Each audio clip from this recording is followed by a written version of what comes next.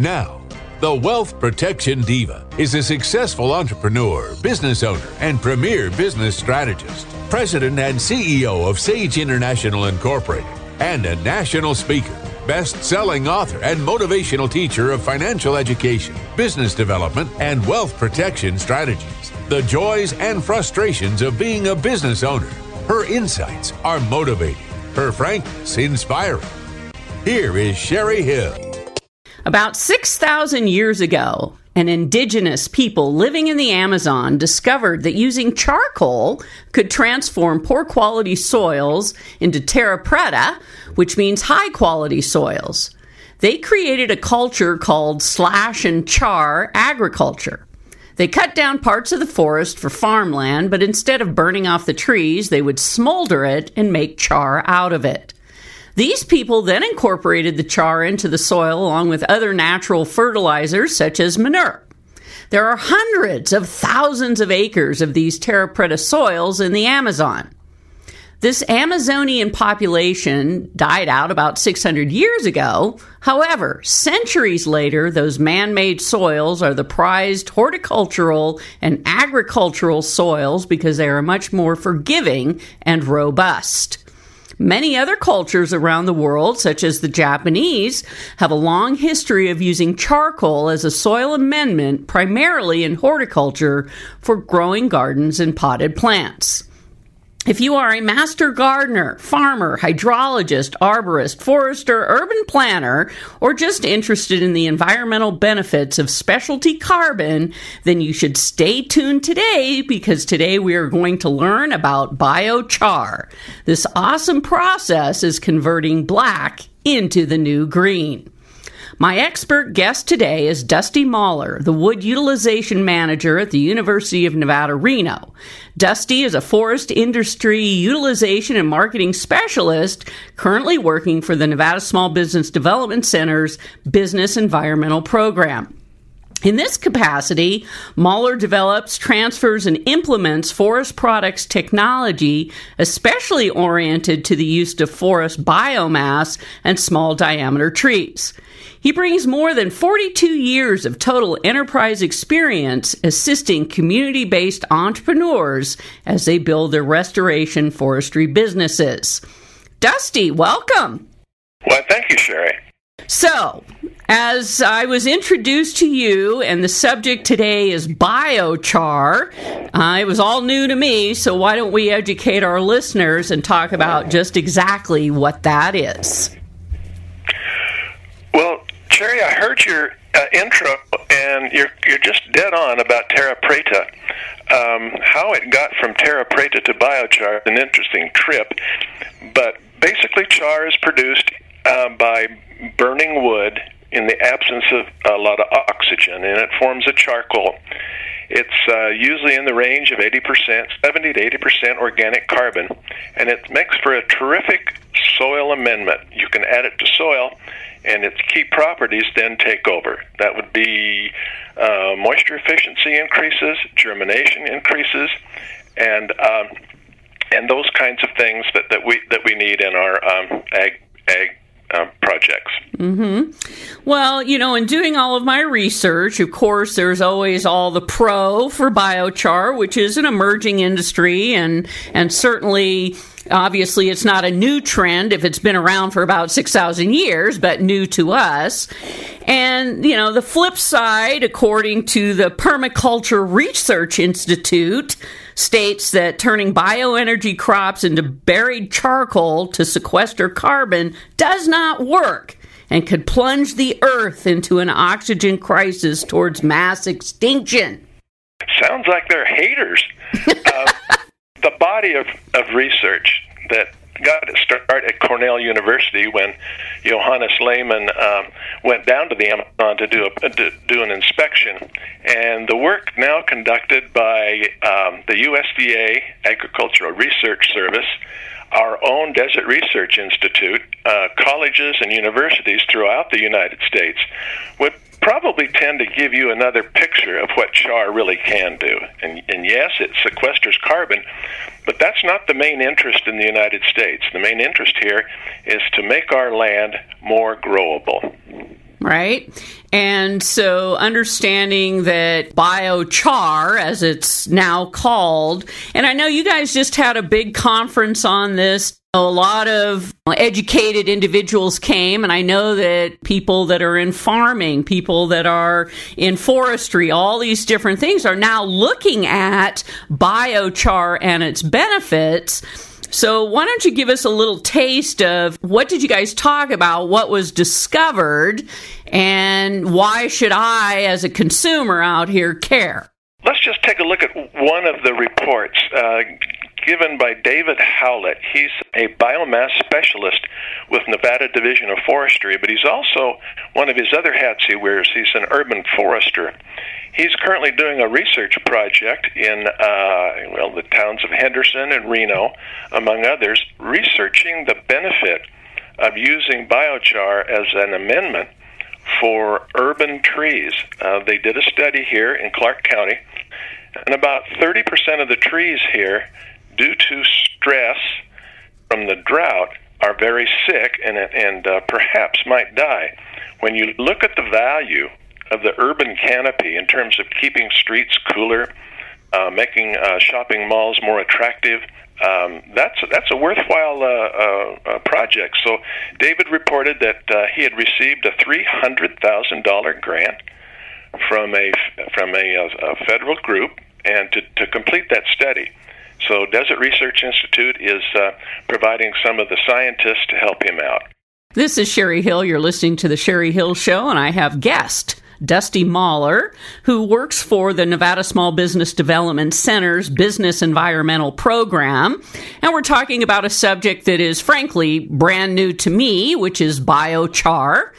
And Dusty, that's a great point, because as our communities are trying to rebuild their downtown cores, and certainly we're an agricultural state, part of our mission here is to educate people about the significance of biochar and what's it going to do for them. The comment I made about the urban area also applies to the rural area, and you're right.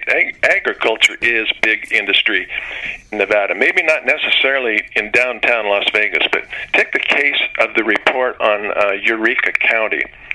Eureka County is about 50% oversubscribed in water rights, and basically, in order to get back to reality with the available groundwater that's being pumped, farmers may have to take down every other pivot circle that they have been operating.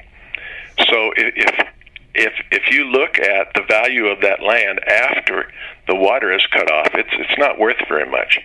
So we've received grants from the National Conservation Research Service, Conservation Innovation Grant Program, to study the effects of using biochar in a pivot circle to see if we can grow a forage crop using less water. And that research is ongoing now. Other places, biochar is shown to have improvement in both yield and quality of the crop. So we're starting to do some studies throughout the United States and seeing the effect of using biochar in such crops like hay. Nevada's got a tremendous hay crop, but it's also got a tremendous demand for hay. They've recently built a new milk processing factory in Fallon, which is going to require tripling the size of the herds that supply that plant with whole milk. Interesting comment. Most of that whole milk will be exported to China. Right, because they're turning it into powdered milk, I believe, but... That's right, Sherry. But they're about 10,000 cows short for full production. So anyone that wants to, come into and start or take over a dairy, there's opportunity there. But again, we're short on the cows, and the whole reason is because we're short on water. And Dusty, as we're moving into, really, I would say this is like our fourth year of serious no water. I mean, there has to be alternatives, and, this is part of why we're doing this show today, is to really educate people that not just for what's already existing, but perhaps opportunities in this industry and all the different ways that it can be used. We're going to talk about that in a little bit. It's really fascinating to me because, well, here's another great example. I was at Yosemite last year, and you look at the floor of the forest, and it's, 2 feet thick of old pine needles and dead trees. And I mean, it really needs to be cleaned out. And so is this an opportunity to really manage and work our forests better? That's an excellent point. Take the U.S. Forest Service. They're responsible for, about 200 million acres. And right now our environmental situation has caused a kind of a stalemate on those forests. And we're really not harvesting and taking care of our national forest as we should. They did a 1 billion ton study. It's been published and republished a couple of times. But the biomass that's available on the national forest land could make an awful lot of char and make a tremendous difference in how we farm. If you look at the use of chemical fertilizers, ammonium nitrate, for example, we're using way too much of that product to grow crops. If we went back to a more natural method, like composting, and if you look at the Fallon example we just talked about, with 10,000 more cows, you're going to get 10,000 more. I don't know how to politely say this on the radio. You're going to get a lot piles more of, yes. Yeah, and you take that biomass and you mix it with char and you compost it, and you put the compost out on the ground instead of chemical fertilizers. The pH of the soil will thank you very much for that. A good example of a farming community that does that is the Bentley Corporation up in the Carson Valley. Talk to those folks about how they use compost. Mm-hmm. They'll tell you that it's been a godsend for them because A, they've been short of water, but B, they've been able to grow better and get a better yield by using compost. All right. Well, we've got to go to break. We come back. We're going to pick up some more on this conversation related to biochar. Stick with us. We'll be right back. This is Jen Kelly from MayanTreasure.org in Guatemala. You are listening to The Sherry Hill Show. Sherry Hill is important to me because she takes the time to really listen and understand. Sherry Hill is uplifting and inspiring. Sage International Incorporated sparks and fuels the entrepreneurial spirit by providing the strategies, information, education, tools, resources, and ongoing support services that will lay a solid foundation under a business owner's dream. If you're thinking of starting a business and you're not sure where to begin, Sage International Incorporated offers a free 30-minute consultation. Call 1-800-254-5779. That's 1-800-254-5779. Or visit sageintl.com. Next week on The Sherry Hill Show, my guest is Jim Rogers, the immediate past council president of the Nevada Area Council of Boy Scouts of America. His day job is serving as the president and CEO of Campgrounds of America, which, with nearly 475 campgrounds, is the largest network of franchise family campgrounds in the world. I came out of the University of California, Berkeley, back in the 70s, and I was pretty much a rah-rah. And at that time at Cal, every day the school was getting burned down, and we had the blue meanies coming in from the Oakland Police Department. But I wanted to get into the camping business, and I sent a resume off to a place in Billings, Montana called Campgrounds of America. And they decided to fly me up to Billings and interview me. And they told me later the only reason they flew me up is they didn't believe there was an Eagle Scout at Cal Berkeley. So it's, my scouting career has had long legs in terms of linking me to the hospitality business. Hi, this is Bob Berg, co-author of The Go-Giver and author of Adversaries into Allies. And you're listening to The Sherry Hill Show. Welcome back to The Sherry Hill Show. doing everything possible to spark and fuel your entrepreneurial dreams. Now, here's your host, Sherry Hill. While no meteorologist or agronomist can accurately predict which years will be dry years, scientists and farmers can now take steps to protect themselves against plant dehydration during a drought. Biochar, a substance known for its ability to retain water and enrich soil fertility, is on the mind of researchers in both industrialized and developing countries where soil loss and degradation is occurring at unprecedented rates with profound consequences for soil ecosystem properties. My guest, Dusty Mahler, is the wood utilization manager at the University of Nevada, Reno, currently working for the Nevada Small Business Development Center's Business Environmental Program. Dusty, talk about how biochar can be an important tool to increase food security and cropland diversity in areas with severely depleted soils, scarce organic resources, and inadequate water and chemical fertilizer supplies. Food security, that's one of my favorite topics right now. We earlier in this chat talked about Fallon and the milk processing plant there, and the fact that most of the output of that powdered milk, powdered whole milk, will be going to China. China has about 22% of the world's population, but only 7% of the arable land. And China is very food dependent on the United States. But they realize that in order to continue to feed their growing population, they need to make sure that they have access to food supplies. We really need to focus on how to use biochar to make sure that we can guarantee that we can continue to export food and feed folks.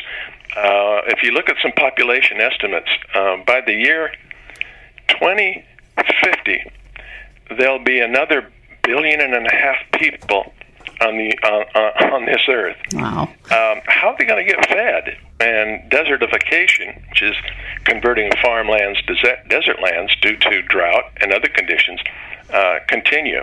And that's why my interest is trying to see which kind of methods, which kind of changes we have to make to American agriculture to be continued to be able to feed our own folks, plus support the other folks that need our export agricultural products. Well, and happened to be right after I met you that I was watching some program on television, one of the, Discovery channels or, something along those lines. And it was actually talking to a lot of farmers around the country. And of course, water, the precious resource that it is, certainly in the West, we're feeling it severely because we're just not getting the snow and the rain. But, there's a huge pushback, I would say, between, who owns the water, who regulates the water, and the farmer who needs the water to grow the crops. And so we're at this almost tipping point of a real massive problem, not just to feed the United States, but certainly the rest of the world as well. And so what can you share about that? Because biochar is, an emerging solution for how we can use less water, right? Yeah, that's Sherry. This is an excellent talk. I'm inspired. Let's take an aquifer that we know that's pretty much in trouble, and that's the Ogallala Aquifer that underlies parts of Nebraska and Oklahoma. And that aquifer was created by glaciers, and that water that's being pumped isn't replenished like some other aquifers are. Some of the rivers that drain that area are below the elevation of that aquifer. So when they do get groundwater, it goes into the river and not down into the aquifer. I wasn't around in the Dust Bowl era, but some meteorologists are forecasting Dust Bowl conditions if we continue to overpump those aquifers. Hatch, New Mexico. Everyone loves Hatch chilies. Their water table has dropped 20 feet in the last 10 years. And if you continue to pump the groundwater, pretty soon you won't have that. So you have to start, we've got to figure out a different way to do things. Right. Well, and I would also say that, there's a huge push for a lot of us to go back to somewhat our original roots of, know where your food's coming from, potentially grow your own food without all these heavy fertilizers and all the big past few years, no GMO, all these chemical reproductions of food. So I think more and more people are interested in supporting and helping our local farmers, our local gardeners, to really produce some awesome stuff. We can talk about the bigger industries, and we will, who's using biochar, but if I'm a home gardener, then I know that I should be able to go to my local nursery and buy a bag of biochar, should I not? I would suggest that you go to a nursery, not that I'm plugging this, I'm going to go to Star Nursery and ask them for some biochar amended growth mediums, planting soils.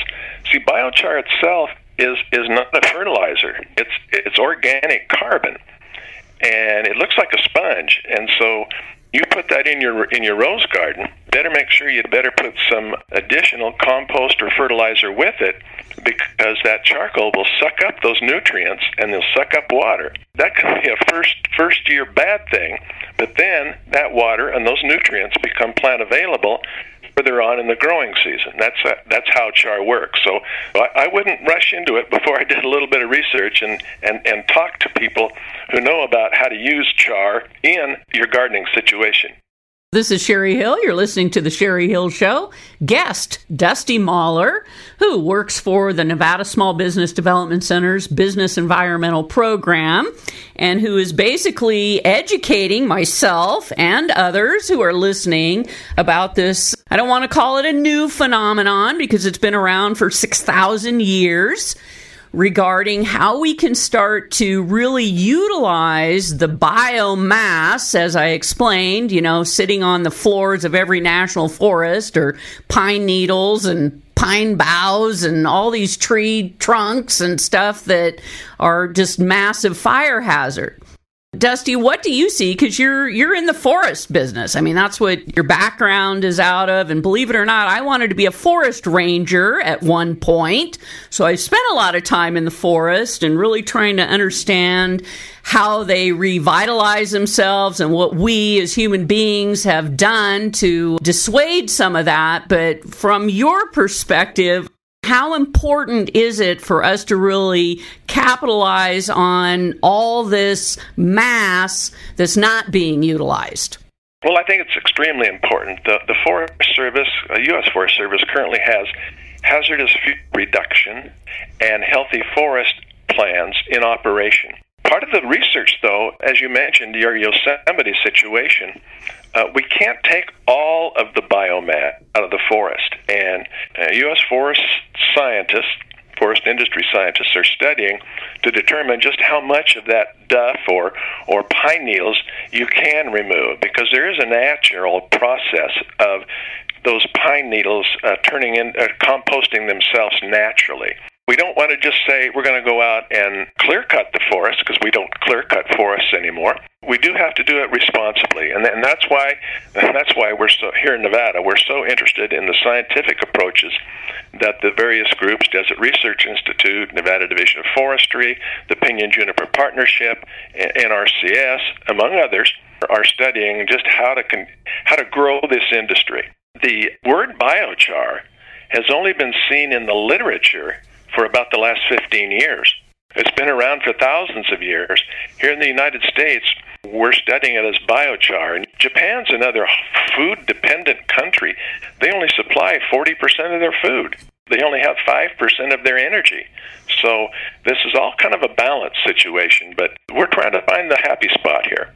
As more and more countries are recognizing the value of how they can use this, I'm guessing, and that's why you guys just held a big conference in Minden with all these scientists and people who are really looking at the advancements and certainly the uses for, especially in the drought-ridden West, where water has become the fight anymore. And we're reaching this tipping point because if farmers can't farm, they're going to go away and not farm at all. And then the whole planet is in a problem because we just don't have the food production. You're right about citizens becoming knowledgeable about food and food supplies. One example that I talk about is economists say that Americans only spend about 16% of their disposable income on food. If that's how little our food costs, we seem to be okay. What we don't realize is that we front-end load that with subsidies to farmers. Last year, for example, the subsidy to rice farmers, I don't know if anyone knew how much rice we grow in the United States. We grow and export a lot. The subsidy to those farmers was over $1 billion. Where does that money come from when the USDA sends a price support check to a rice farmer? Well, that's exactly what they do. They write a check, and that check comes from Federal Treasury, which is currently $17 trillion in debt. When you understand how all this works, you'll say, wait a minute, we are in trouble. We're going to continue this conversation about a topic new and dear to my heart called biochar. This is Colleen DeLong from the Education Alliance of Washoe County. You are listening to The Sherry Hill Show. Sherry Hill is important to me because she cares, she's intelligent, and she's got a fantastic personality. Sherry Hill is incredible. Sage International Incorporated fosters the entrepreneurial spirit by first educating our clients. In fact, we wrote the best-selling book, Incorporate and Get Rich, as recommended by Robert Kiyosaki in his bestseller, Rich Dad, Poor Dad.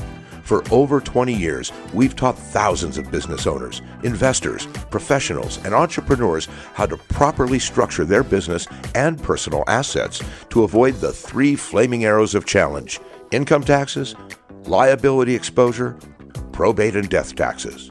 Call Sage International Incorporated at 1-800-254-5779 to set up a free 30-minute consultation. That's 1-800-254-5779. Sage International. If you love to camp and you like to eat s'mores like I do, then join me next week for special guest Jim Rogers, who is the past president for the Boy Scouts and also head of KOA, Kampgrounds of America. There's a lot of distractions for youth today, whether their parents are putting them in violin lessons or they're playing soccer or Little League baseball. And so it's kind of a competition to try to get the attention of youth. Many of your listeners probably don't even realize scouting's still around. We'll get an inquiry every so often. Do scouts still exist? And I love the word scouting because, as you did in your previous show, I think scouting, applies to both boys and girls. You have certainly 2 great programs. And I believe if you invest in scouting, whether volunteering, putting your child in it, contributing financially, and coming out for a weekend and helping support it, that you are going to have an impact locally. This is Howard Olson from On Strategy. You're listening to The Sherry Hill Show. Sherry Hill is important to me because she is a continual learner. Sherry Hill has a unique understanding of the business world and can describe it succinctly.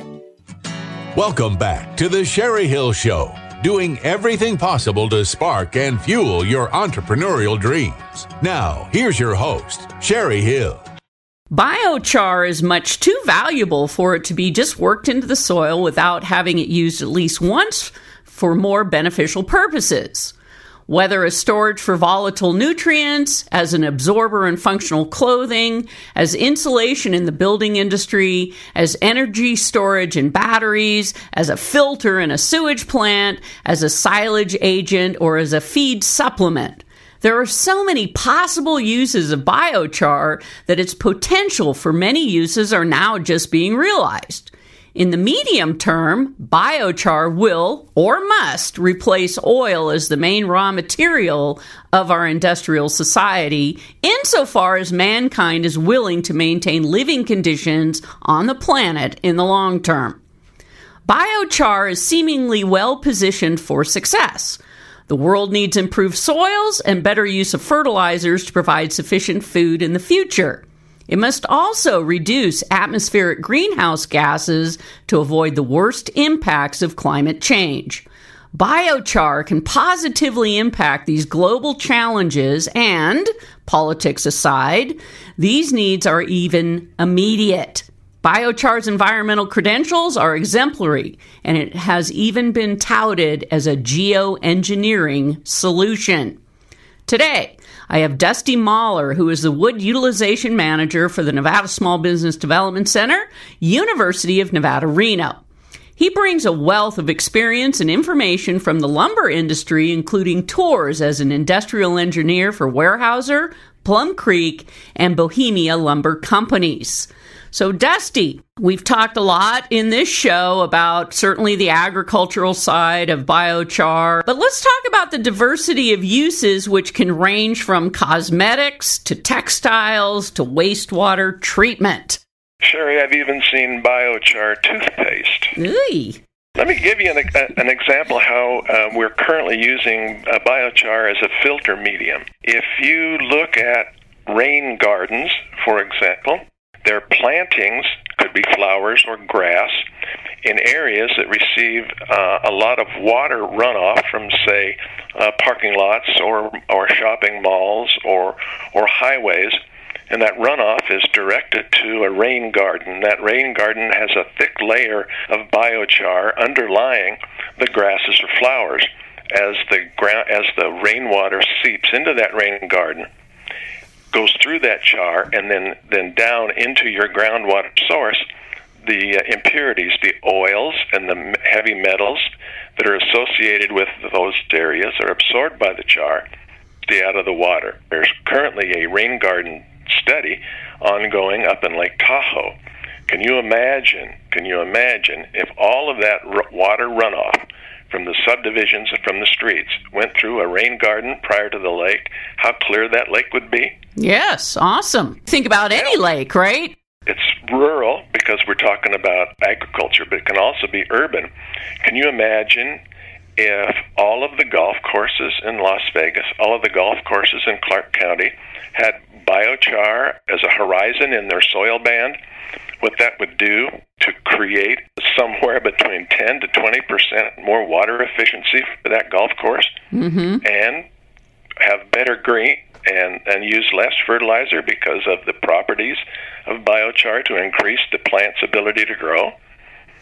Well, that would be awesome. That's a lot of water. Yeah, that's a lot of water. But I also look at, a lot of these other industries. And so where are we really?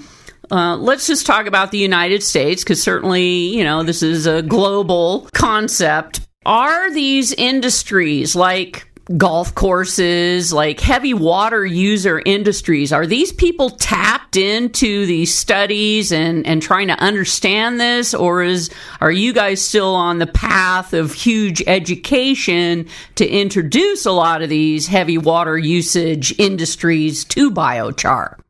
I guess it depends on what part of the United States you're living in. If you're in California right now, it's against the law to bury biomass. You cannot simply take your urban wood waste, which, by the way, Clark generates a whole lot of that, but you simply can't take that and put it to a landfill. You have to find some repurpose for it. It's either going to be recycled as compost or mulch, or now they're starting to really generate char in California. So it again, like I said, it depends on where you live. But early on, we talked about how much research was ongoing and how many different demonstrations there are throughout. We're doing one in Utah. I'm part of the Utah Biomass Resource Group, and we're in Vernal, Utah, doing a gas pad reclamation project where we are using biochar to help claim lands that have been disturbed by the gas drilling operation. Maybe doesn't sound like a big opportunity, but there are 34,000 gas wells in the state of Utah right now alone, and all 34,000 of those sites need to be reclaimed. Wow. And then when you look at the mining industry in Nevada, we have a project going on at the Ruby Hill mine outside of Eureka, where we're using what they call mesocosms, or raised bed gardens, to study the effect of using biochar in reclaiming mine tailings and mine spoil sites. And that's why I mentioned early on Eureka.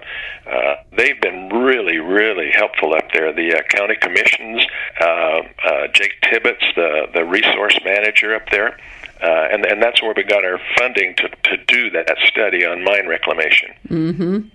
This is Sherry Hill. You're listening to The Sherry Hill Show, and I have guest Dusty Mahler, who is the environmental program guy for the Nevada Small Business Development Center, and certainly involved in a lot of different studies throughout the West. But interestingly enough, I mean, I was reading, as I'm doing my research for this subject, because I'd never heard of it until I met you, a young guy in Hawaii who was he had a landscape business, and he started to really understand the profound effects of biochar and all his landscape stuff. So he realized he was going to make more money, and he started an entire business around creating this organic, bags of stuff you could buy in your local nursery, but really trying to change the kind of landscape business to go that we don't have to keep pumping these artificial fertilizers and all this stuff into our close-knit environments, when we can use something that obviously has been here laying around. And it appears that there's some great opportunity for, folks that want to study this and be part of this, and maybe some emerging businesses. What do you think? Well, I agree, and that's one of the reasons why my program was started at UNR and assigned to a division of the College of Business with the Small Business Development Center. There's very little wood industry infrastructure in the state of Nevada. We simply don't have sawmills here. And then what we needed to do is figure out who would probably be the best people to get started, who would have a background, and arborists and landscapers. And there are plenty of those in the state of Nevada. And that's what we're trying to do. We're trying to do outreach programs to show the benefits of converting biomass to biochar. I mentioned Clark County. Early on, we did an assessment to try to determine just how much woody biomass Clark County was developing. And our research led us to understand that each year Clark County was creating at least 400,000 tons of biomass. The problem is we were trucking it 30 miles north and burying it in the Apex landfill. The very first thing this program did, the wood utilization program did, is collaborate with the Moapa Band of the Paiutes out in Moapa and get them equipment to develop a biomass recovery facility, grinders, trucks, scales, and they launched a biomass production facility, which then they could turn it into compost and mulch. And they've been active doing that for the last 5 years. So it created an industry that they could convert to cash, right? Yes, ma'am. Gave them income. That's nice. And yeah, it's really interesting to me, because what I'm understanding when you look at what is kind of the end result of this, it's really a filter, right? I mean, that's kind of what I'm perceiving, that, if we're running water through it and we're running all this stuff through it and it's helping our soil, it's like a natural filter. Well, yeah, that's just one of its uses. In its filter role, you've heard of activated carbon, and you can activate biochar because it is organic carbon, and then by activating it chemically, it takes on a positive charge, and it acts as an attractant, and then it will attract heavy metals, zinc and copper and the like, and so that's the filtering properties. When it absorbs those materials, like when it absorbs nutrients and they become plant available, and in the growing of the plant basically puts its root into the holes that have absorbed this water and nutrient. That's how it works. It's called the cation exchange capacity of carbon. Wow. To be technical, of course. Yes, my head hurts. It's very technical, and I feel very scientific today. But, so when I think about it, and it's like, they're using it in cosmetics and stuff, I'm wondering, what is it going to do to my face? But we'll come back to that. Stick with us. This is Dr. Tom Schwank from the University of Nevada School of Medicine. You're listening to The Sherry Hill Show. Sherry Hill is important to me because she highlights the exciting people and programs in Northern Nevada. Sherry Hill is awesome. Why should you do business with Sage International Incorporated instead of filing a corporation or LLC on your own? Or worse, using one of those $99 plus state fee sites? Well, first, you actually get to talk with someone who is going to work directly with you to develop a business strategy that is tailored specifically to the business you want to start. Second, unless you know what questions to ask, how do you know if the entity you choose will actually do everything you think it should? Like protect your assets and significantly reduce your taxes. For over 20 years, Sage International Incorporated has helped thousands of business owners put the proper foundation under their dream. If you want to get started on the right business track, schedule your free 30-minute consultation today.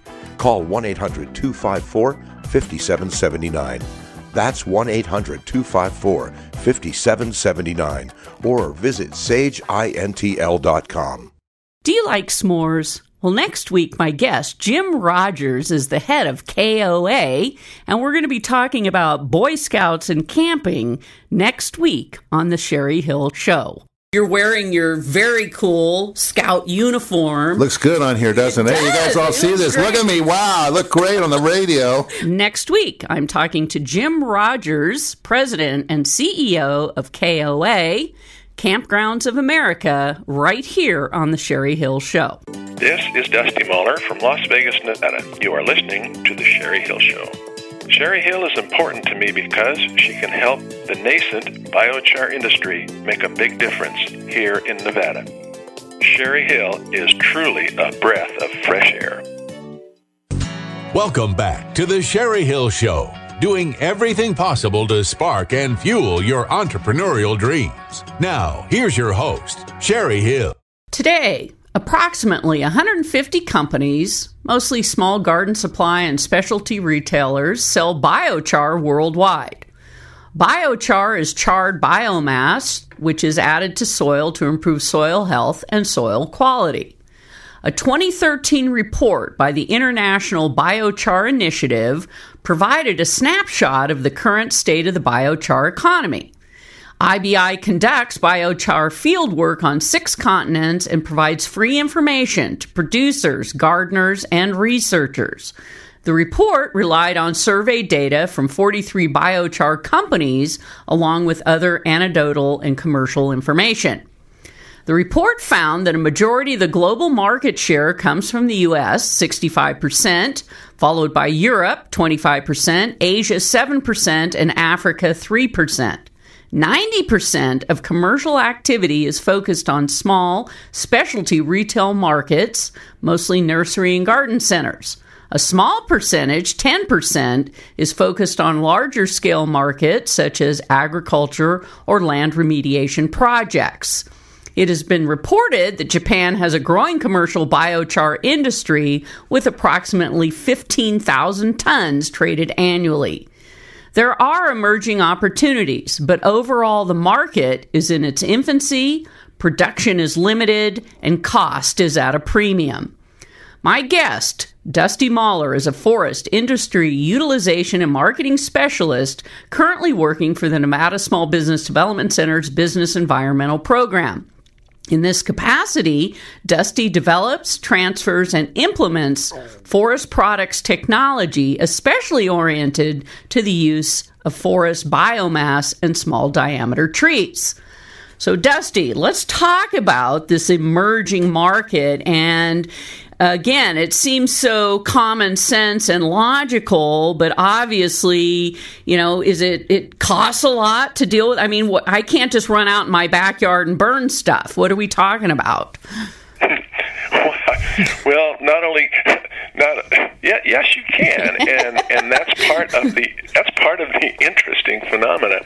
There's a lot of backyard biocharists, and if you Google for Kontiki kiln, KON space TIKI kiln, you'll discover that a lady in the state of Oregon is pushing that so that people that have biomass from their trees and gardens can make their own biochar. You mentioned the International Biochar Initiative.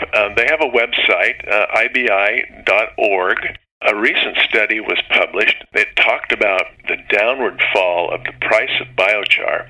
4 years ago, a lady did a survey on the price of biochar, and by golly, it was $1.67 a pound. This was studying some of those worldwide, some of that worldwide data you mentioned. I recently started a project over in Utah, and I had to pay 25 cents a pound for biochar. So as the industry develops, the price will go down. Information will be flowing. We'll get this industry up on its feet. Right now, I think we're just really close to what we call critical mass. We're just about to get a big industry, big business to start to investigate using different kinds of processes to generate perhaps synthetic gas or oil with biochar as a byproduct. And that will help drive the price down some more. Well, since this show is really about business and, what is emerging as industries, if I was someone that was listening to this and going, wow, that really fascinates me, is there opportunity for me? I mean, do I need to go get a degree in biochar, or how can I get involved? Well, the first thing I would do is I would Google or search, do this research, the same kind of research that you've done to get the background you have now, and find out what kind of resource that you have access to. For example, here in Clark County, could you have access to the grass clippings and palm fronds from our golf courses? And if you could access that raw material, then you could create biochar. So companies like some of the, take A1 Organics, for example, or R3, some of those landscapers, those are the people that should be looking at char because they have the raw material in their trucks. And instead of taking it to a landfill, they can definitely take it to a char factory. Right, because I follow, every time I've gone to the dump, you see their big landscape guys, and they're just, truck beds are loaded with all of that tree branches and grass clippings and all of this, and if they knew they could go buy a kiln from this gal in Oregon and convert it back into the landscape that they're working on, it would solve a lot. Yeah, you have touched on another topic near and dear to my heart. It's the symbiotic relationship between the raw material supply and the end-use product. They fit hand in glove. Like the example up in Tahoe, the biomass that comes off of the WUI, and that's wildland-urban interface. It's where the forest meets the town. That biomass could act as a filter for the lake water and improve the lives and livelihood of the folks in and around Tahoe. It's kind of like a kumbaya situation. And certainly one that makes total sense. This is Sherry Hill. You're listening to The Sherry Hill Show with special guest Dusty Mahler, who is the head of the Business Environmental Program for the Nevada Small Business Development Center. And we, of course, have been talking about biochar. So, Dusty, you're right. The symbiotic relationship. This is one of those that is total common sense to me. Yep. Can sagebrush be converted to biochar? Basically, anything that grew or anything that came off of or out of something that grew contains carbon and can be turned into biochar. Well, the reason I ask is because you look at our state, and I'm not talking about going out and ripping out the, sagebrush that's growing, but anytime you drive down 395 from north to south, tumbleweeds, right? We have tons and tons of tumbleweeds, and somebody could run out and collect all those. They could. I mean, you could have a tumbleweed harvest, You could actually do that. No, you bring something to the table that you have to talk about. You simply can't go out and just gather anything growing without first examining, if I remove this biomass from this environment, will I hurt the donor? All right? And so that's some research that's being done right now as we speak by the U.S. Forest Service, trying to figure out if we remove the biomass, say those pine needles that you had down at Yosemite, what will the results be? And that's one of the reasons why it's taking biochar so long to get going, is we have to follow the science. We do not want to create a problem. We want to solve many of them, and that's why we're going a little bit slow on this. Well, that makes sense, because that is part of the natural environment, and if you totally remove it and go, well, we're going to repurpose it, then how does it affect the forest and the runoff and end up in Death Valley down there at Badwater, lowest point in the U.S., right? Right. Well, and again, social license is extremely important, because it's the citizenry that will allow us, after we make the case that we can create this char and help the environment, not hinder the environment. The people that do that are the people that vote. And that's important, because here in Nevada, with federal land ownership as high as it is, we need favorable government policy to help us to get the funding. The BLM in the Ely District, for example, can only treat 10,000 acres a year. They have 9 million acres of pinyon and juniper forest, and we can only treat 10,000 a year. It definitely needs to be looked at. Yeah. We need more funding, and we need to show that biochar will have a positive effect on reforestation and a positive effect on the environment. Yeah. So if somebody, Dusty, wanted to learn more about this, like you said, they can go out and Google. And of course, there's the International Biochar Initiative. Is there something going on in your business environmental program where you have these little conferences and stuff? Where would you like them to go? On the Business Environmental Program website, BEP at UNR, they can contact me, dmahler@unr.edu, and then we'll just send them down the path, give them the leads, give them the information, and tell them where to go find more. There'll be more conferences. Of course, again, you mentioned IBI. There's also a U.S. Biochar Initiative that's available, and there's also research at Desert Research Institute in Reno.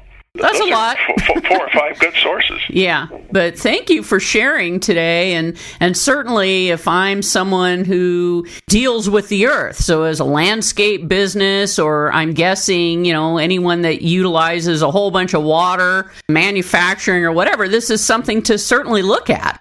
Definitely. City planners that need to filter water, gardeners, arborists, landscapers, farmers. I think we just named about everybody, didn't we? That's right. It's important, and it's an emerging industry. I do understand the importance to get it right so that we're not hurting the environment, but we're certainly helping the environment. And so anyone that wants to learn more, definitely do your research out there. It was a lot of fun, and I learned a ton. And of course, anything that is new to me with the potential for business to tap into, that excites me. Thank you, Dusty, for being here. Oh, yes, ma'am. It's been my pleasure. We'll catch up again soon. And as you say, biochar is... Yeah, biochar. Black is the new green. Awesome. Thank you. All right, everybody. We'll call it good and catch up next week. Bye-bye. The Sherry Hill Show values the role we play in supporting the economic engine driving this country. Small business, the backbone of America. Send her a message on Facebook.com/Sherry Hill Show and tune in next week, same time, same station, for The Sherry Hill Show. Why should you do business with Sage International Incorporated instead of filing a corporation or LLC on your own? Or worse, using one of those $99 plus state fee sites? Well, first, you'll actually get to talk with someone who is going to work directly with you to develop a business strategy that is tailored specifically to the business you want to start. Second, unless you know what questions to ask, how do you know if the entity you choose will actually do everything you think it should? Like protect your assets and significantly reduce your taxes. For over 20 years, Sage International Incorporated has helped thousands of business owners put the proper foundation under their dream. If you want to get started on the right business track, schedule your free 30-minute consultation today. Call 1-800-254-5779. That's 1-800-254-5779. Or visit sageintl.com. This is Peter Padilla, your host on Nevada Real Estate Radio. Are you looking for great values on a real estate or mortgage transaction? Listen to our show, Nevada Real Estate Radio. Deal with professionals that you know, like, and trust. Sunday afternoons at 4 p.m. KLAV 1230 AM, The Talk of Las Vegas.